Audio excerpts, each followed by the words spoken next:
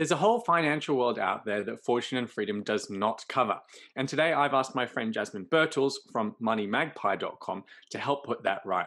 Jasmine, it's good to see you again with our roles reversed. I'm interviewing you this time. Can you explain to us how your focus at Money Magpie is more on what I would call the micro?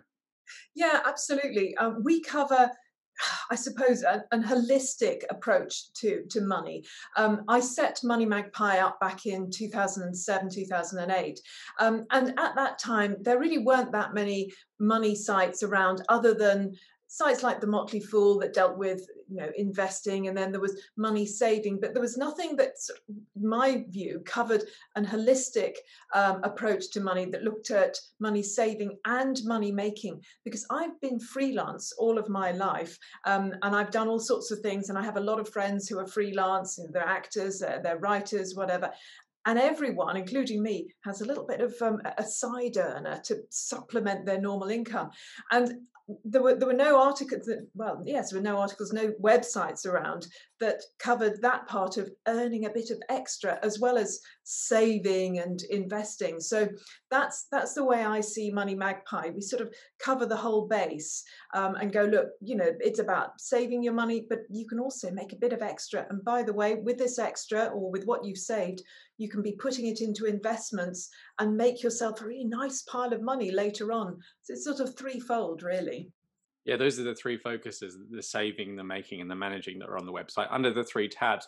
But what I really noticed about it when I went and researched your site was there was sort of a very direct, practical, specific. I think specifics is the key word for, real examples of what you can do and how to do it, rather than, something abstract or indirect or, some people do this. It was much more, and that's what makes it engaging as well as these specific ideas.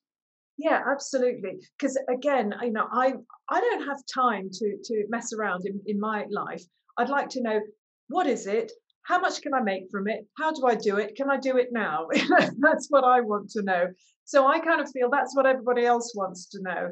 And we are really keen. We try to put it in normal writing, normal words that normal people can understand, and not use things like words like have exposure to this in the market, the way the city boys talk, and just say, look, mortgages, finding the right mortgage is like finding the right tin of baked beans. You just sort of see what is it that you want, which is the cheapest version, fine, go for that.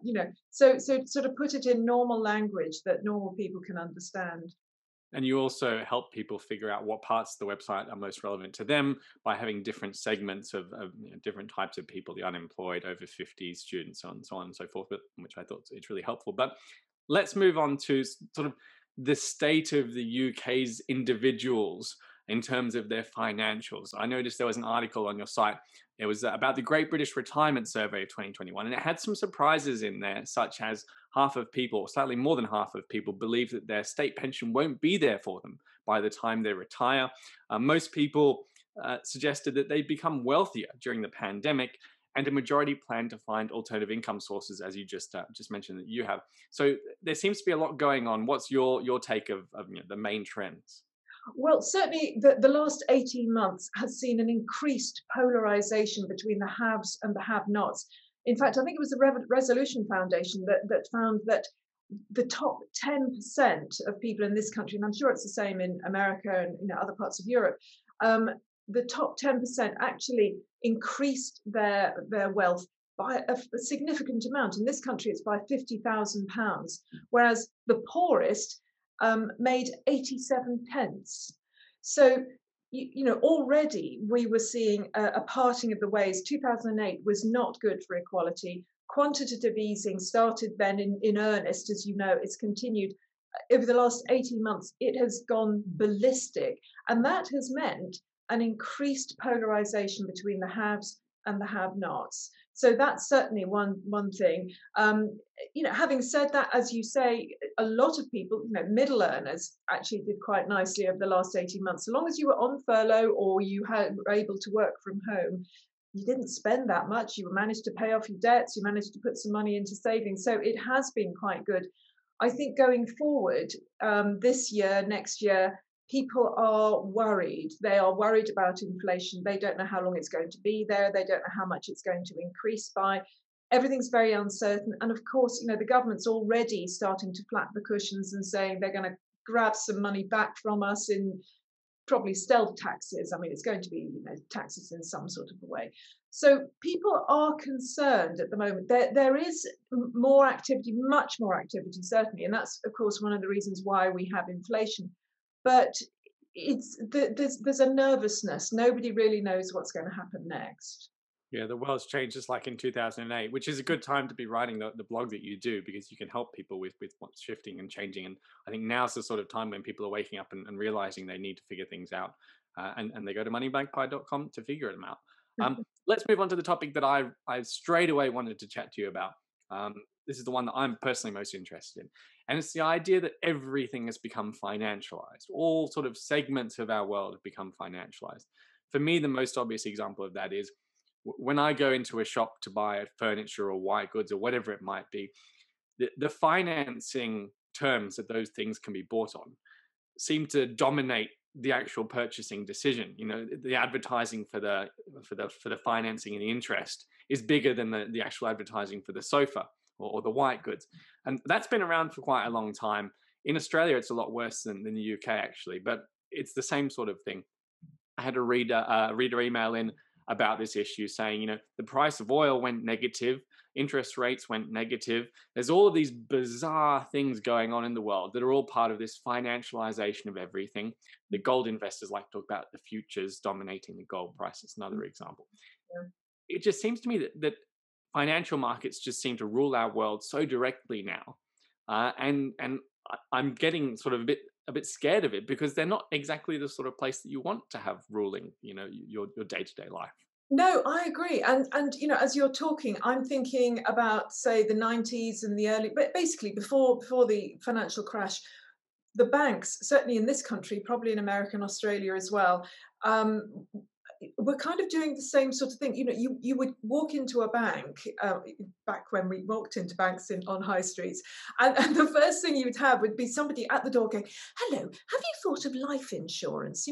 And of course that we had the mis-selling of PPI, payment protection insurance. So you would go for a loan, and they go, "Yeah, you can have a loan." Anyway, what you really need is payment protection insurance because loans, and it is absolutely, as you say, it was the case. Now that was a mis-selling scandal. It all went horribly wrong. Banks have had to pay millions and millions in compensation over a few years, and every time you have that sort of thing, ultimately, I mean, it'll last for quite a while, but then ultimately, some pressure groups get so strong they go, "No, seriously, this is wrong." It all falls apart. So I think it will fall apart here, and again, I'm sure in America we have buy now, pay later.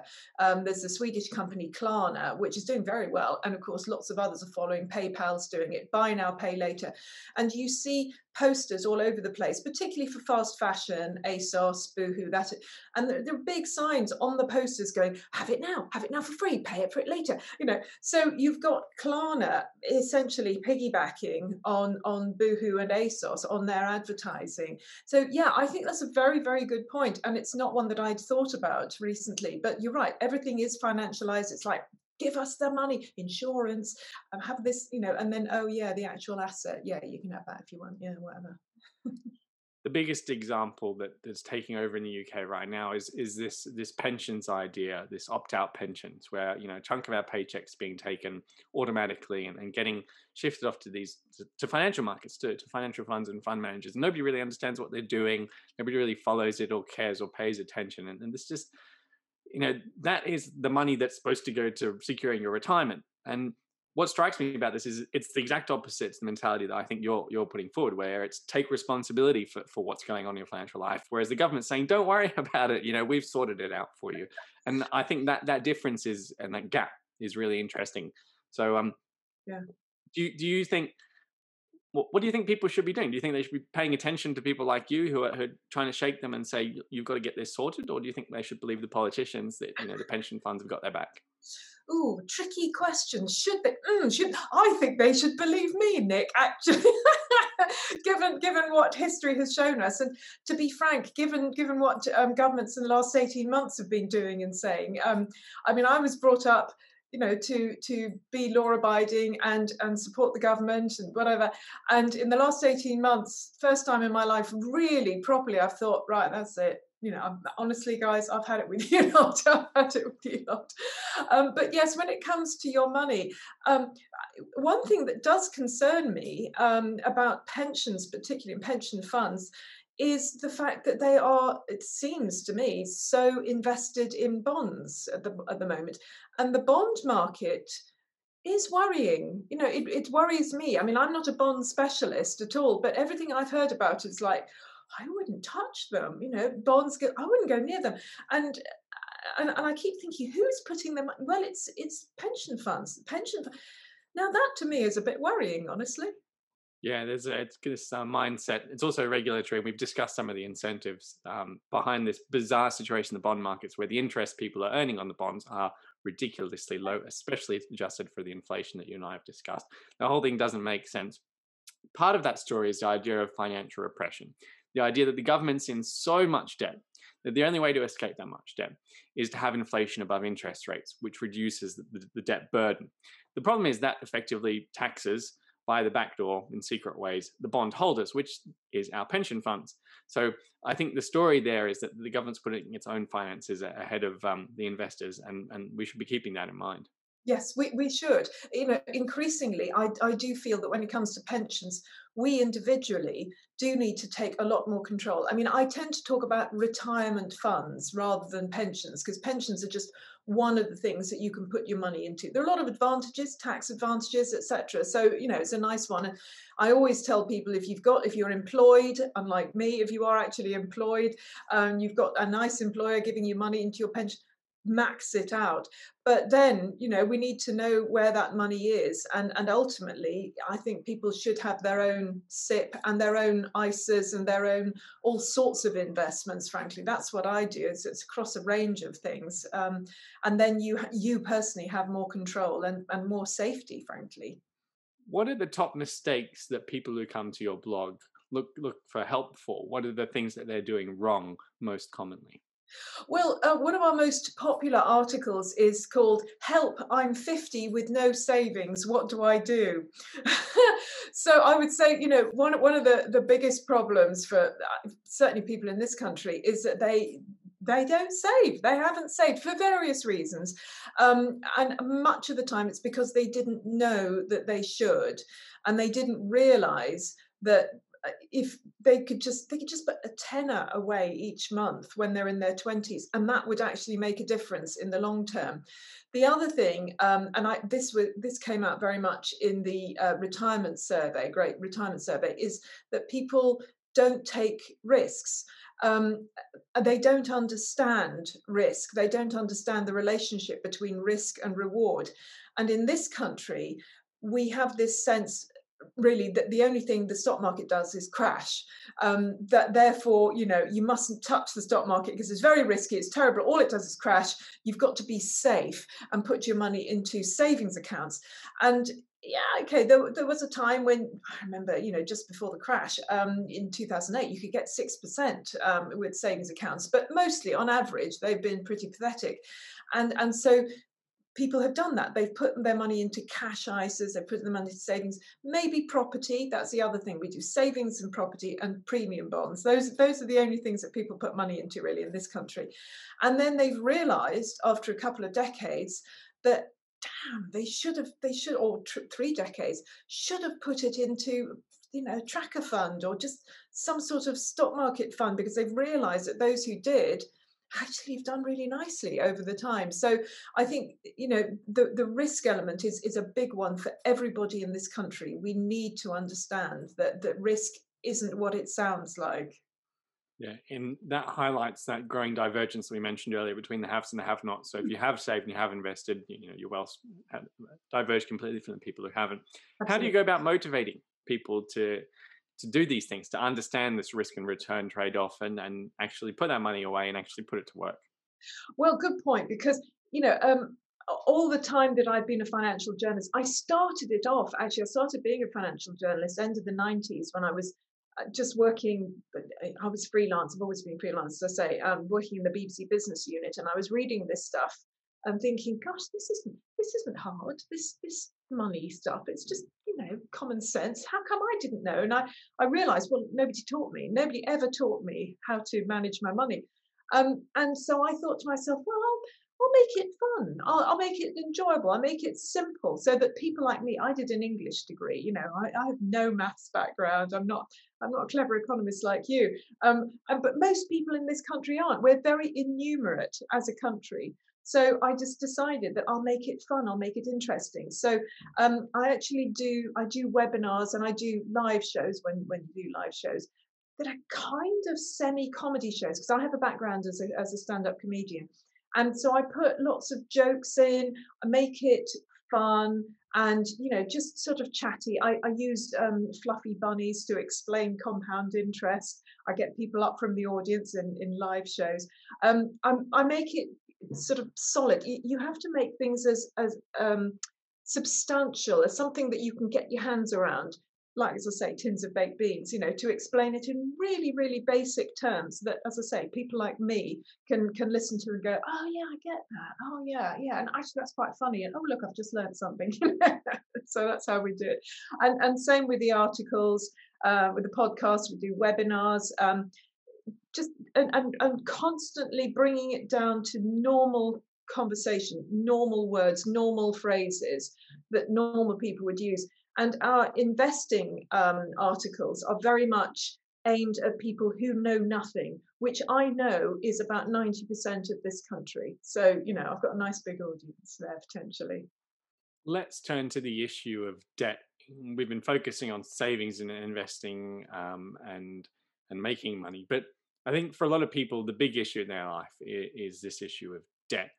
And well, I don't know where to start, because to me, the real story is that they've been tricked into borrowing too much with Hmm. excessively lower interest rates to try and stimulate the economy. So, as far as the central bankers are concerned, and the government to some extent, borrowing equates to economic growth. And that's why they use interest rates to try and spur on the economy, because the interest rates affect how much people borrow.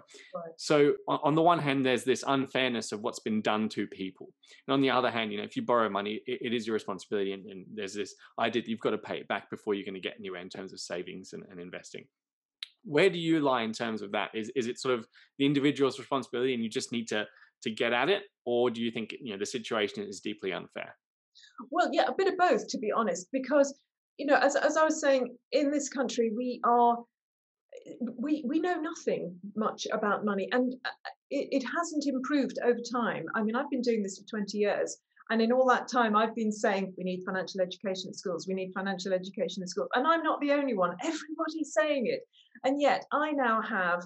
I've got a 24-year-old working for me, for example, who's just recently started, and she said that until she started working with me, she didn't realize what really how pensions worked or mortgages or savings or anything like that, because she wasn't taught. Now, you would have thought that by now they would have been being taught. So it's not a level playing field.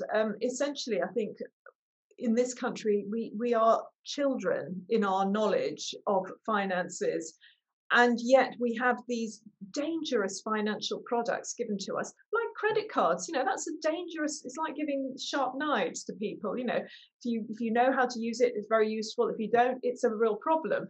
And we're supposed to manage our pensions, and I do think that we should. We're supposed to understand mortgages and investing. So in theory, yeah, absolutely.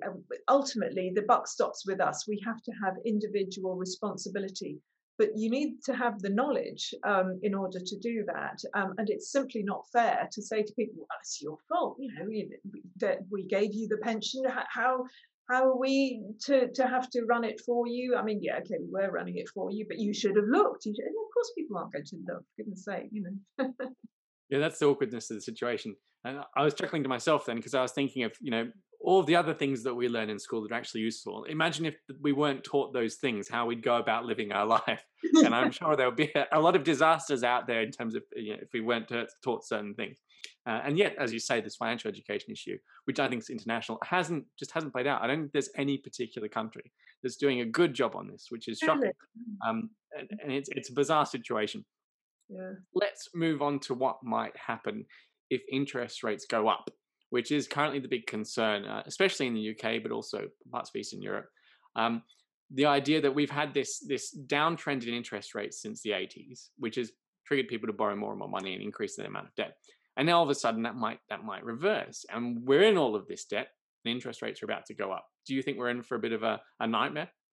Potentially, yes. Yes, I think we are. Of course, at the moment, the economy is so weak. We are, I mean, you and I have talked about, different delicious types of inflation that one could actually enjoy. And one of them, I think the main one that we are in at the moment is stagflation. So we do, although, as I said, there is a lot more movement, it's not enough, really. We are still relatively stagnant economy. I think it's difficult for the Bank of England. They have created this cleft stick for themselves. They need to increase interest rates to curb inflation, but at the same time, they've got to support the economy. So if they do put it up, and they are saying that, the observers are saying that they will, I think it's going to be a very small amount. I think it's going to be incremental, tiny bits. Which I think if that does happen, that'll make it a little easier. People can gradually get used to it.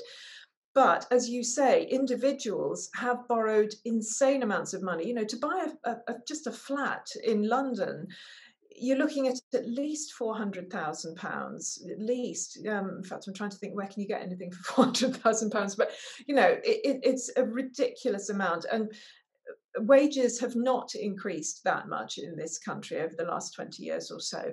They really haven't. So people are insanely overborrowed for mortgages, particularly.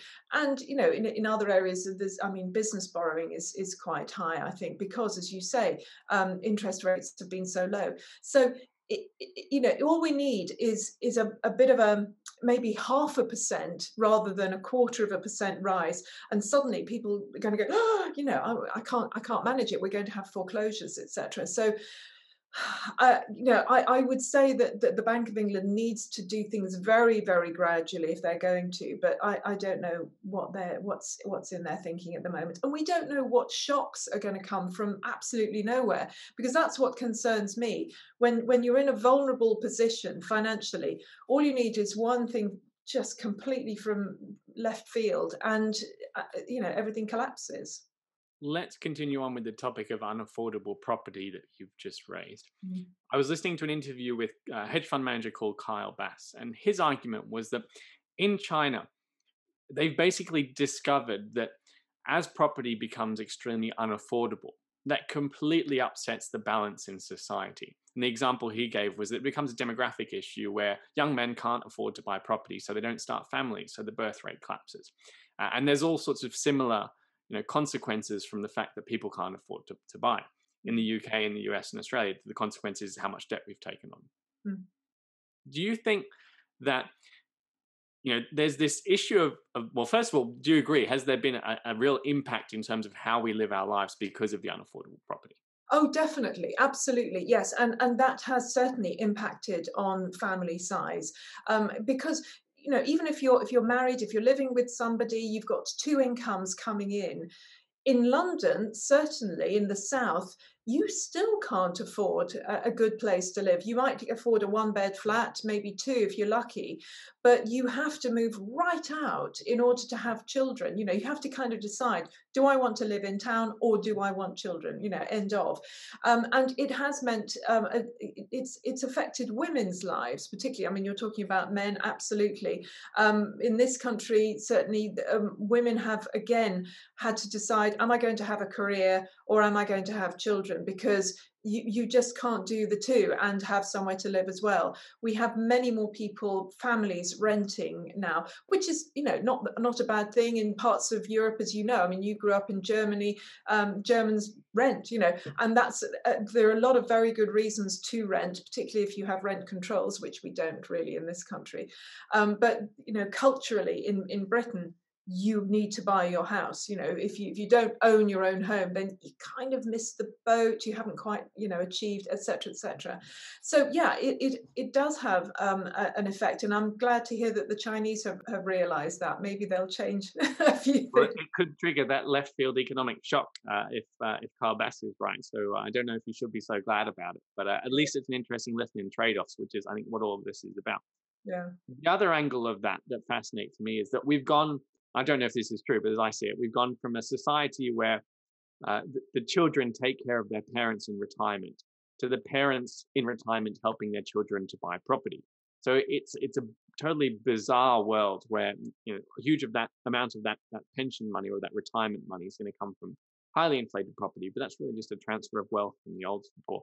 And so I'm really worried about the property price obsession that people in the Western world have. And I say that I'm in Japan right now, and I say that coming from a place where that reversed, and property prices are now extremely cheap, apart from in certain key cities. And society's done just fine. It hasn't been some sort of devastating crisis apart from that initial crash. So I wonder, do you think it's better for property prices to fall or rise in terms of, once you include all of the different impacts and factors? Oh, definitely for them to fall. And I speak as one who has reluctantly has a second property, trying to get rid of it at the moment. But no, I do. It's sort of an ossification that we see in people's lives and in the economy, when you have this huge obsession of trying to get hundreds of thousands of pounds to buy a place, and that's going to be kind of the rest of your life that you're trying to pay it off. We have large amounts now of retired people still having a mortgage, which is a crazy thing. Actually, as you're talking, another pressure, as you know, is of course people living longer. And I was thinking, as you say, there are retired people paying for their children to buy a place, but also we have retired people who are retired for much longer than they used to be, and they're using up the money that used to be handed over to the next generation. So I think that's a consideration as well, that the young people, and if you like middle-aged people, can't assume now that they will be getting an inheritance, because their parents may have to use it all up in care homes and equity release potentially.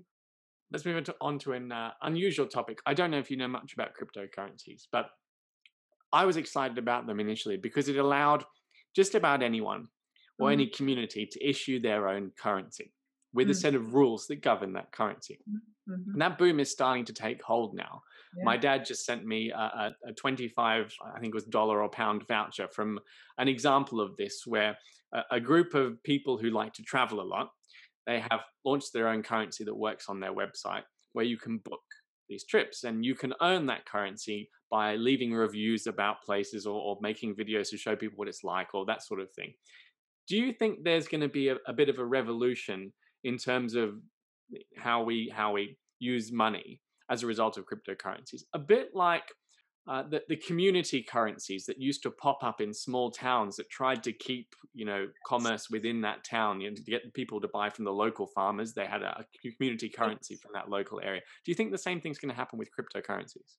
Well, yes and no. I'm actually a fan of cryptocurrency, too. In fact, I do webinars on how to invest in cryptocurrency. Again, the most basic first steps, and I've always been excited by them. I started investing in Bitcoin in 2017. That was when I really I say understand. I'm not sure if one ever quite understands, how cryptocurrencies work, but yeah, I'm interested in all sorts, and I am like you. I was excited and still am at the idea that individuals or groups can set up their own currency. I keep thinking about setting up my own magpies. What concerns me, though, and we're seeing it happen in spades now, is that once the establishment get into it, that just ruins everything. And Bitcoin, as I'm sure you know, absolutely rocketed in the last few days because of the company ProShares, which came out with its first ETF that tracks Bitcoin, and that apparently that got, was it 3 billion? Billions in 3 days or something insane. um, once they get their hands on it, that basically ruins it. And even worse, I mean, screamingly worse, in my view, is governments getting their hands and going, "Oh, let's do our own cryptocurrency." No, no, I know it's going, no, not you particularly.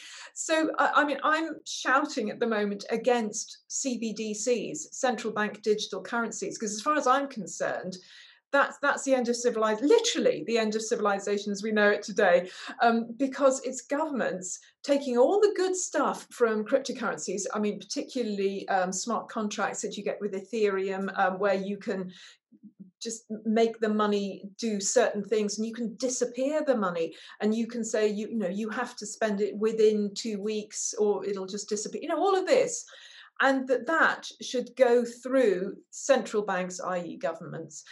That they should know everything you're earning, when you've earned it, how you've earned it, where you've earned it from, tax you at source, and then tell you when and where you can spend your money. I just think, shut up, I will not allow any of that. So again, I think cryptocurrencies are sharp knives. Used properly, excellent. Put in the wrong hands, CCP, any other government, frankly, no, nightmare, absolute nightmare. I'm fascinated by this because I've said this in the past, and of course, it got me lots of bad feedback from my friends and colleagues, let alone the readers who are big cryptocurrency fan. My argument was, or the way that I explained it was that, back in the day, Airbnb and Uber popped up, and they were basically skirting the government regulations. They took on the taxi industry and the hotel industry, which are extremely close to governments, in terms of all the taxes they pay and the licensing fees and all these sorts of things. And Uber and Airbnb came along and said, we're not going to do any of that, and our service is going to be cheaper and better as a result. And it worked. And over time, the government and the regulatory state has sort of co-opted those two companies into becoming sort of friends with the government, and actually paying some of the license fees and doing more and more regulatory things with the government, and putting up with regulations and complying with the sorts of things that taxi drivers have to. And now they're just not innovative, and they're no better than we had things originally. And lots of hotels advertise on Airbnb, or lots of holiday rental properties, and that tells you that they've lost what the whole point of the story was. And so I think the same thing is happening with cryptocurrencies now. The way I put it is they've lost their soul. The whole point was that they were against the establishment, against the government, against Wall Street and the city. And now they've just become completely a part of that whole little world. The best example is that ETF that you mentioned, which is based on Bitcoin futures, not on Bitcoin. So there's no actual Bitcoin involved, which is just a great example of the financialization of everything. Even cryptocurrencies have been financialized by the city. We've got to end on something good. We've got to end on something positive. Give me sort of the best idea in terms of the money making, money saving, and money managing, the three tabs on your website. What's the best idea that you can think of for each one? Well, I always enjoy talking about making money because there are so many really fun ways. There are so many side earners that I like to talk about. I mean, an obvious one, I was just talking about this last night to somebody who was retired and wondering what to do, how to make some money. And I said, go and do some extra work, be a walk-on. I used to do walk-on work. It's great. You get paid £100 a day to basically sit around. They give you lovely food, and you can do it anywhere pretty much, as long as you're sort of near somewhere where they're filming. And then we have all sorts of other daft ways of making money, like being a professional mourner. That's quite an Asian idea, or Middle Eastern, but it's come to this country as well. So there are some places where you can do that. You can sell your hair. Of course, there are focus groups, and where you can say what you think and everything. But there are so many daft ways to sell things. There's even, you can even sell toilet roll innards. People do sell those on eBay, and parents and art teachers buy them for fun things for the kids to do. So there's always a way to make extra cash. It doesn't matter what you're doing, whether if you're disabled, if you're stuck at home, there are always ways to make extra money on the side. That's what my big mantra.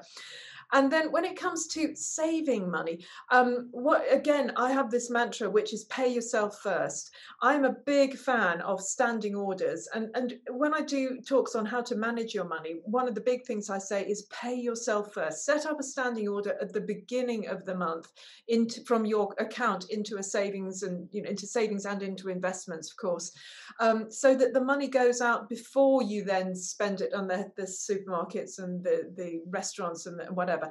Because people always say, oh, I don't have any money left at the end of the month. And I'm like, nobody has money left at the end of the month. It's, it's a human thing. You've got the money, yes, spend it. So you have to do it at the beginning before you start spending it. And then when it comes to investing, I'm a big fan, whatever age you are, starting to invest, and it can be small amounts of money. And what I say to people is, again, my big mantra for investing is spread your bets. Nothing is safe as houses. Even houses are not safe as houses. So a little bit here, a little bit there. Start with a bit of stock market within an ISA. I would say tracker funds because they're cheap and easy. And I'm also a fan of some of the peer-to-peer platforms. You get better money there, but a little bit here, a little bit there. And even collections. And I was explaining this yesterday about collections, in my view, are an asset class. And when I say collections, obviously art and antiques, also Barbie dolls, Lego, Hermes handbags. Some of these have done phenomenally well over the last 10 years. So have another look at the collections, whatever it is you collect. It could be that those are actually one of your best investments. You never know. Yeah, especially during the age of money printing and QE and all that, those collections, anything tangible can perform extremely well. So to sum up, where can people go to find out more about you and Money Magpie? If they're the tabs are, I'm going to read them out: parents, students, unemployed, over 50s, or professionals. If you want to save money, make money, or invest money, where do you? It is moneymagpie.com. And do sign up to the newsletters. We've got a fortnightly investing newsletter. It goes out every Saturday. We've got one coming out this weekend. And we've also got a Tuesday newsletter, which has all sorts of information on saving, making, managing your money, plus podcasts, plus webinars, all sorts we have. Excellent. Jasmine Birtles, thanks very much for joining us. Thank you.